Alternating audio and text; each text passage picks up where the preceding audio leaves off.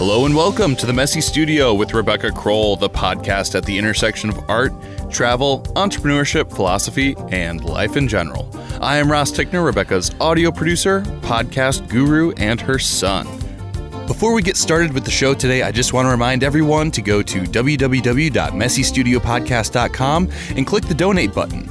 This show relies on listener support, and if you donate more than $10 a month or $30 in a single donation, we will be giving you a shout out on the show as a thank you.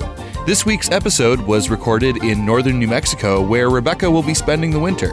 She and I will be recording together over the phone for some upcoming episodes, and she'll also be interviewing some of the artists she knows in the area. Now here, as always, is Rebecca Kroll. Hello and welcome to the Messy Studio, New Mexico edition. I am sitting here with Cindy Stapper, and we are in her beautiful New Mexico home in northern New Mexico. And Cindy and I connected, I don't know, was it like 4 years ago in Ireland? Mm-hmm. Cindy had come to take a workshop with me there. And she has recently retired from a state office job in Texas, where she grew up, and quite happy about that, I think, right, Cindy? Yes. Very. So now it's all about the art. And she has been painting all her adult life and professionally for about 12 years. And she got a very interesting story about how that's all gone. So today we're going to talk a little bit about what's behind her work and things she's done. And we're going to focus on her expansion into ways of expressing beyond representation. So for many years, her work was more referential, but she's been exploring abstraction and some other things. So welcome, Cindy. Thank you. And I think this, it is kind of a fun story because we met in Ireland, and I said to you that Dawn and I were looking for property in New Mexico. And you're like, oh, New Mexico, where? And I said, well, somewhere in the Santa Fe or Taos vicinity. And you said, well, I've got this place. And so we ended up renting the place where we're sitting right now that first winter. Yes. Which was so nice and generous. I was so happy to have you here. And that's when we ended up finding our place. And so that was kind of what launched our being in New Mexico. And it's just a nice connection. And you took 2 workshops, right, eventually? I did, yes. And then we've just stayed in touch, and now we're practically neighbors. Yes, exactly. We're only 20 minutes away. And what I thought was so funny at the time that you guys came to stay here was that Don actually thought my house was in Dixon. And so he thought he was going to be able to walk down the road to get a cup of coffee. And it's a little further than that. Yeah, and this place is quite a bit higher in elevation. So this is a more wintry place, whereas Dixon, where we live, is more. It's a little more temperate. But we're in the foothills, just under. I'm just under Hickory to Peak, at about 8,000 feet. Yeah. And I think Dixon's more like 6,500 because it's closer to the Rio Grande. So coming back and forth, it's a beautiful drive through the cliffs and the canyons. So yeah, Dixon is my winter happy spot. Yeah. If it's cloudy and snowing, I go to Dixon. Yeah. So, and we were just kind of talking a little bit before we started recording about how we both share this love for Ireland and for this northern New Mexico, and thinking, well, in a way, they're so different. I mean, what could be more different? And yet, there's something. There is something. I was just wondering again at it because even though the imagery of a wild, coastal, watery landscape is very different from a dry, vast, rugged desert, there are similarities in, I think, that spaciousness maybe, and the wildness. That's what I would say, yeah. I mean, that's what came to mind when I was driving up and I was thinking about this and looking out at these canyons and everything, and the grandeur of it, and and where we met and where we both like to go in Ireland is County Mayo, which is a county that has a wild coastline. And it is that same kind of feeling. Like if you're out walking around here, surrounded by these cliffs and all that, there's something in the air that's similar. There is. And there's a real power to it. And I think also the fact that both locations have drawn human culture from early prehistoric times. True, yeah. In New Mexico, many Indian tribes many thousands of years, yes. dating back many thousands of years, that occupied this land, and you can still see the petroglyphs, a lot of those, and pottery shards, and so in the same way that Ireland has Cage of Fields and just Neolithic sites that have been discovered. You're aware of that presence of people for thousands and thousands of years. Exactly. Yeah, that's another similarity for sure. And I think they were drawn to powerful places. I think they were drawn to places of real earth power.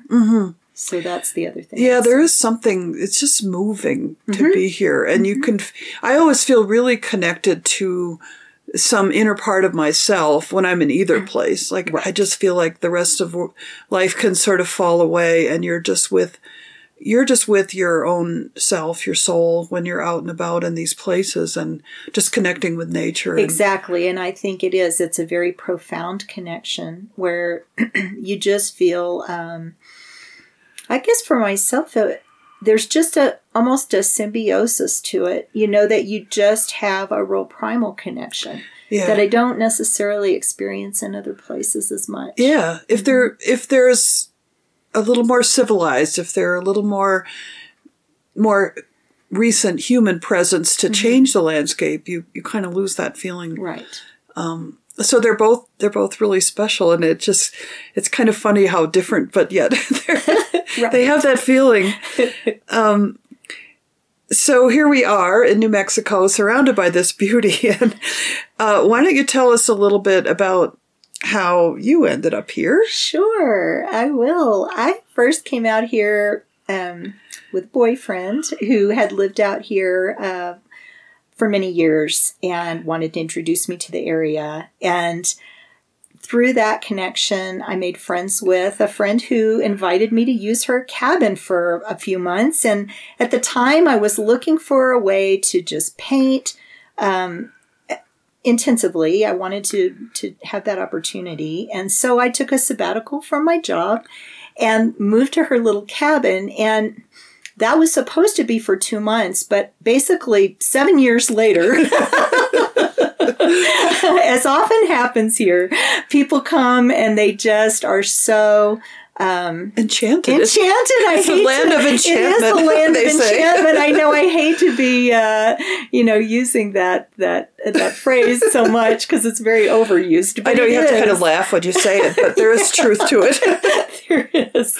So, long story short, I had a very peripatetic existence for a while where I moved from place to place, sort of house sitting and painting, and then finally found myself in Llano, San Juan, which is the village that I bought my cabin in. And then almost immediately, I was only here for a couple of years when I reached a real crossroads in my work.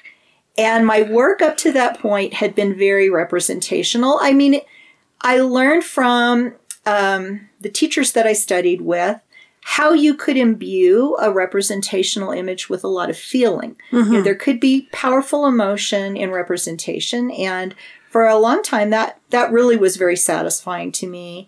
But as I got to a point where I thought I could go one of two ways, one way was going to be to just double down on that. And the other way, which was starting to appeal more, was to find other ways to express what I was feeling in those places that meant so much to me.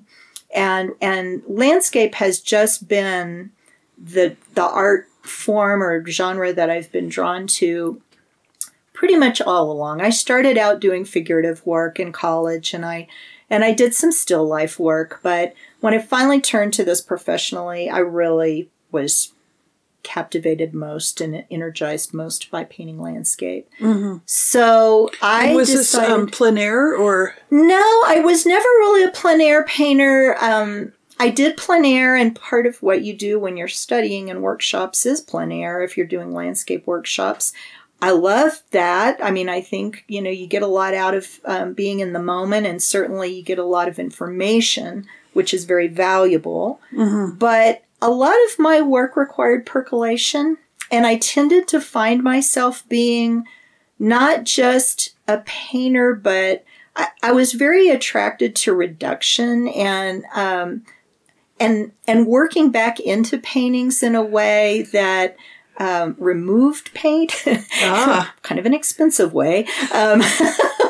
But the orbital sander became a feature because I would often strip layers back. And if you've ever tried doing that just with straight oil paint, it's an awful lot of work. And as I was looking into other ways that I could maybe utilize that inclination, I came across cold wax. And that the magic of cold wax meat. Which can be reduced as easily as it can be built up and excavated very easily. So that's what got you interested in the reduction. Yeah. It was really about texture and getting a lot of textural layers in my work that were not, in plein air, that solution tends to be maybe with using palette knives or ways of really building body into work and getting texture built up that way.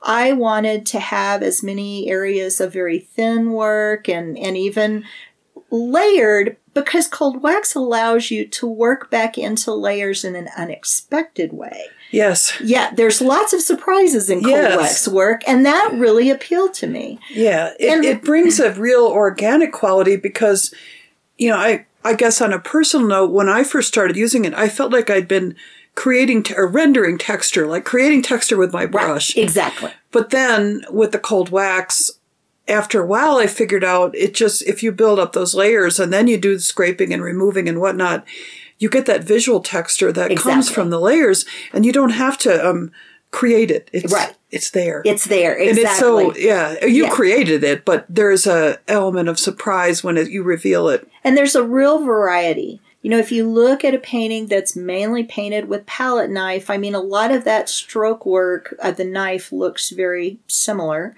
And I wanted a real variety of texture. So I came to the cold wax workshop wanting to learn not only about the techniques, but also how I could move my work in a direction that was going to be more felt, that was going to feel a little bit more elemental of the feeling or of the place, and maybe less referential. And so that also drew me to that particular workshop. So getting away from the tiny brush rendered details and because the way that I teach, we use palette knife, some brush, but mostly squeegees and brayers and palette knives. So you're releasing a little bit of that control, although you can learn to control it in a lot of ways. That's true.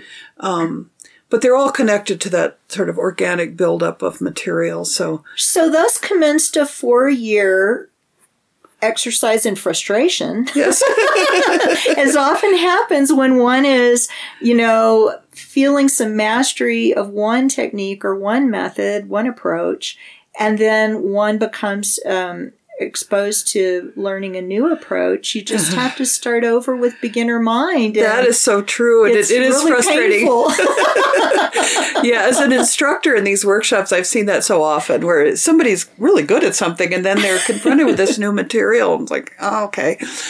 You're not going to jump right into it. But you did pursue it, and that was several years ago. Yeah, that was right. And what have you been doing more recently? We'll show some pictures of Cindy's work, by the way, on our website, or our Facebook page. But so how has this kind of come about now? So it's all come around in a really lovely way. And I will say to anyone who's been struggling with it, just persevere. Yes. It will get better and you will get some mastery. And for myself, I was so fascinated by that tension between some representation and then the abstraction, that you were really leaving it to the viewer to interpret what they were seeing. And what was so fascinating to me, because I really had come to a place where in my representational work it just felt sort of stale, this oddly reinvigorated the whole spectrum for me. And so I started working with some abstract concepts. I wanted to work with a duality, just in studying some of the ideas that are taught in abstraction workshops, and they're kind of an entrance to abstraction. You're taught about different techniques, different ways of constructing your image and bringing some kind of composition to the image. And so I was wanting to work with an abstract concept, and mine was presence and absence. Presence and absence, yeah. And that really did seem to be a thing that was emerging organically in the work. There would be passages that were sort of void or quiet, and passages that had a lot of activity. And then at the edge, there was an overlap where one might have partially obscured another. Mm-hmm. And of course, Irish imagery, Irish landscape, is all about that. There's just, everywhere you look, going to be an overlap of layers or surfaces, and it can be with water, can be atmospheric with fog or mist. When you're out on the coast, as we were, there's surf constantly washing over all this beautiful stone. And the way that movement happens in the overlap is what was so fascinating to me. And I found an interesting quote. Yes, read it. That was in this book by it was a posthumous book that was collected of John O'Donoghue's work, and it's about absence, and he's talking about almost like an emotional loss. But I think this can also be true because I was doing a lot of this work away from Ireland. Well, I was just going to say, before you read that, when you were talking about presence and absence, I thought, well, there's a conceptual thing too there, because like you just said, you were present. You were very present in Ireland, and now you're gone from Ireland. But these are memories, and these are filtered through your absence. Exactly. And it is a painful and longing absence. And I think what people would say they saw in some of the work was a sense of longing. Yes. So it's almost a nostalgic sense of, just how sweet and how beautiful. And yet there's always an edge to anything in that landscape. Exactly. And so it's not just pretty, it is also powerful. Yes. Yeah. Yes. And it can be a harsh or a painful edge. So here's what he wrote. I think that absence is the sister of presence. The opposite of presence is not absence, but vacancy. Vacancy is a neutral, indifferent, inane, blank kind of space, whereas absence has real energy. It has vitality in it, and it is infused with longing. Oh, so he says things so well, doesn't he? He does. Yeah, that was John O'Donoghue, and maybe we'll put that quote up too, because that's a good one. Yeah.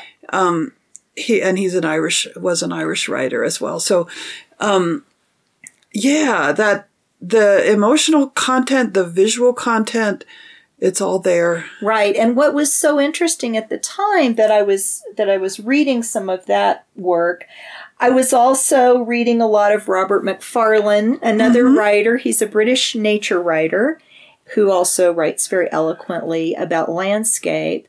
And he was talking about interior geographies of landscape, where you internalize a place that has meant something to you.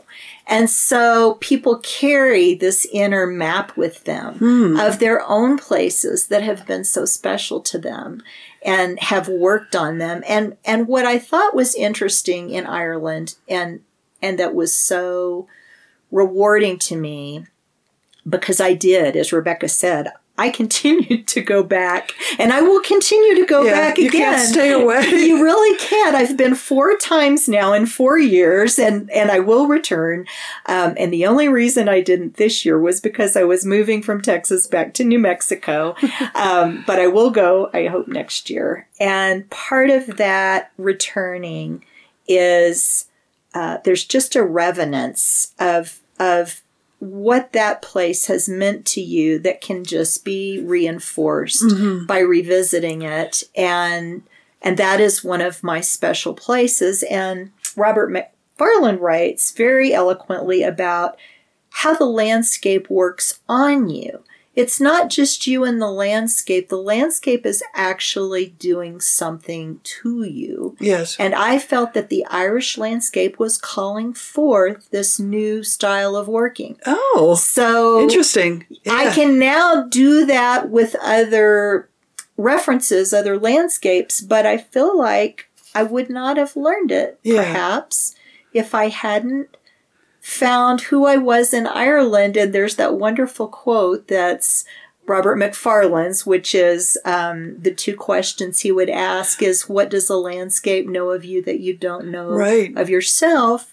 And the second one is, who are you in this place that you can be no place else? Right. And I think in Ireland, this is the painter I was, that I was able to bring back and be and inhabit after my time there. Oh, that's really moving. And I think, what you said too about the revisiting of the place. So every time you go, this is my experience because I've been there many times. Right. Every time you go, it's something else that speaks to you. Yes. But you still have all the other stuff from the other times you were there. So it builds on itself. And maybe one time you're noticing the beach, or the other next time the hedgerows, or whatever it is. But it all continues to form this picture until at some point it's sort of the whole, the everything. Right. And for me, this culminated in a show that I recently had back in Austin in August that was about that crossing back and forth. And I called it Crossings. Uh-huh. And part of that was because I was crossing back and forth. And it wasn't just crossing back and forth from Texas to Ireland. I was crossing in my work between abstraction and representation. Uh-huh. And so the work that was included in the show ran the gamut from very representational to very abstract. And it was all based on Irish imagery. But I felt that it gave me just all these points of entry into future work at any point along that spectrum. And that unlike a lot of artists where maybe they will move gradually more into one or the other, I am feeling a lot of flexibility about moving back and forth between both simultaneously, and that's very exciting. Yes, I think that shows in your work, and that the freedom to, I was looking what was in your studio, which were pictures from your show, and there were some quite representational and some quite abstract, and they're all you, right? And it's that is a great freedom, yes, and. So something maybe about the travel and the experience of so many different things while you're there, it, like you say, it opens up so many doors, and it's fascinating. And I know you mentioned also several books, and you often what you read is it does inform the work, entering what you are painting. It does because I think it's always wonderful to work in. I enjoy working thematically, and I enjoy bodies of work, and that can be influenced or informed by what I'm reading at the time. Are there any other authors you want to mention? Well, I certainly was reading poetry, which is always a companion, and so this was Seamus Heaney. Oh, I love Seamus Heaney. Yes, exactly. I know, I do too. And let's see, Robert McFarlane. I did read some other things, some John O'Donoghue, and I'm trying to remember if there was anything So you're else particularly drawn to people that are writing about the land and about and Irish authors as well. Yes. And Seamus Heaney's work is so earthy. It is. It's really literally rooted in the landscape there. Yeah, I guess very Michael evocative. Longley is another poet that was a contemporary of Seamus Heaney's. I was trying to remember who was my other influence, but Michael Longley was also a poet. And I know people have mentioned other Irish poets to me that I should read, and I can't think of any of them right now, but it's a very rich vein. Yes. Ireland is known for its poets, and it all works together. So when you say that these writers and poets and all these people, that you're interested in that verbal input, is there a way you can explain how that enters your work? Sure. And, I've done it different ways. In this particular iteration, it was really just reading. But in the past, I have paired poetry with imagery, like very deliberately paired it together. Yes. I've also even inscribed things under work in the past. And I didn't do that this time.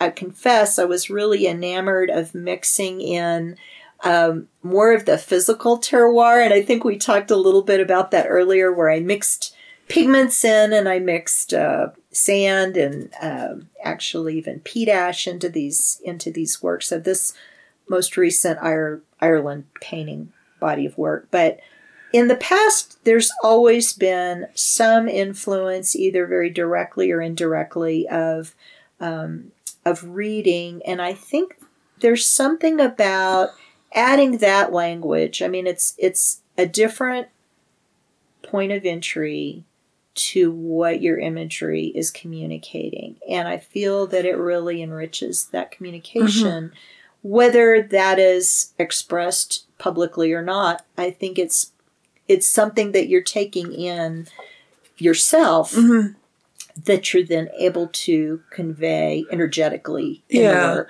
And, from my, and I haven't done this very much, but from my experience with working with Seamus Heaney's poetry for a series I'm doing now, there's something that happens. You're not illustrating the words. The words are coming into you and they're percolating around, and then something else comes out, but the connection, and it may not be any one phrase or anything like that. It's just it's a more amorphous thing. It is. But I think a lot of times when people think, you're taking something from a written word, that it's more of an illustration. Right, that it's more literal. Yeah. And I've never done that. I've never actually tried to represent whatever the image was. The poem or the bit of writing, I thought was its own artifact. Yes. And so I didn't want to try to replicate it. Other than possibly having it in its entirety with whatever my image was that was somehow inspired by it, but not like a direct representation. Well, it strikes me how basically abstract thinking, that what you're saying is, because just like we look at the landscape, but at this point, neither of us particularly interested, and maybe at one point you were interested, but it's the same idea. Absolute representation of that thing. But as you described your process, you pulled back from that absolute representation and started to interpret on this path into other directions. And it is similar. It's like, well, no, that already exists. Right. That is the thing. That is the thing. And what I want is my response to it, or some emotive feeling about it, or something essential about it that is not so directly, like you said, illustrating it. Right. It's your thing is separate than the thing that you're inspired by. and I think what you say to the viewer when you do that is, it invites their own response to the thing, whatever it was. Right. And it sort of conveys the idea that we are, we're taking in our world and we're responding to it. We're not replicating it. And that's an expansive idea, I think, for anybody to say, here's what I see, no, here, whatever.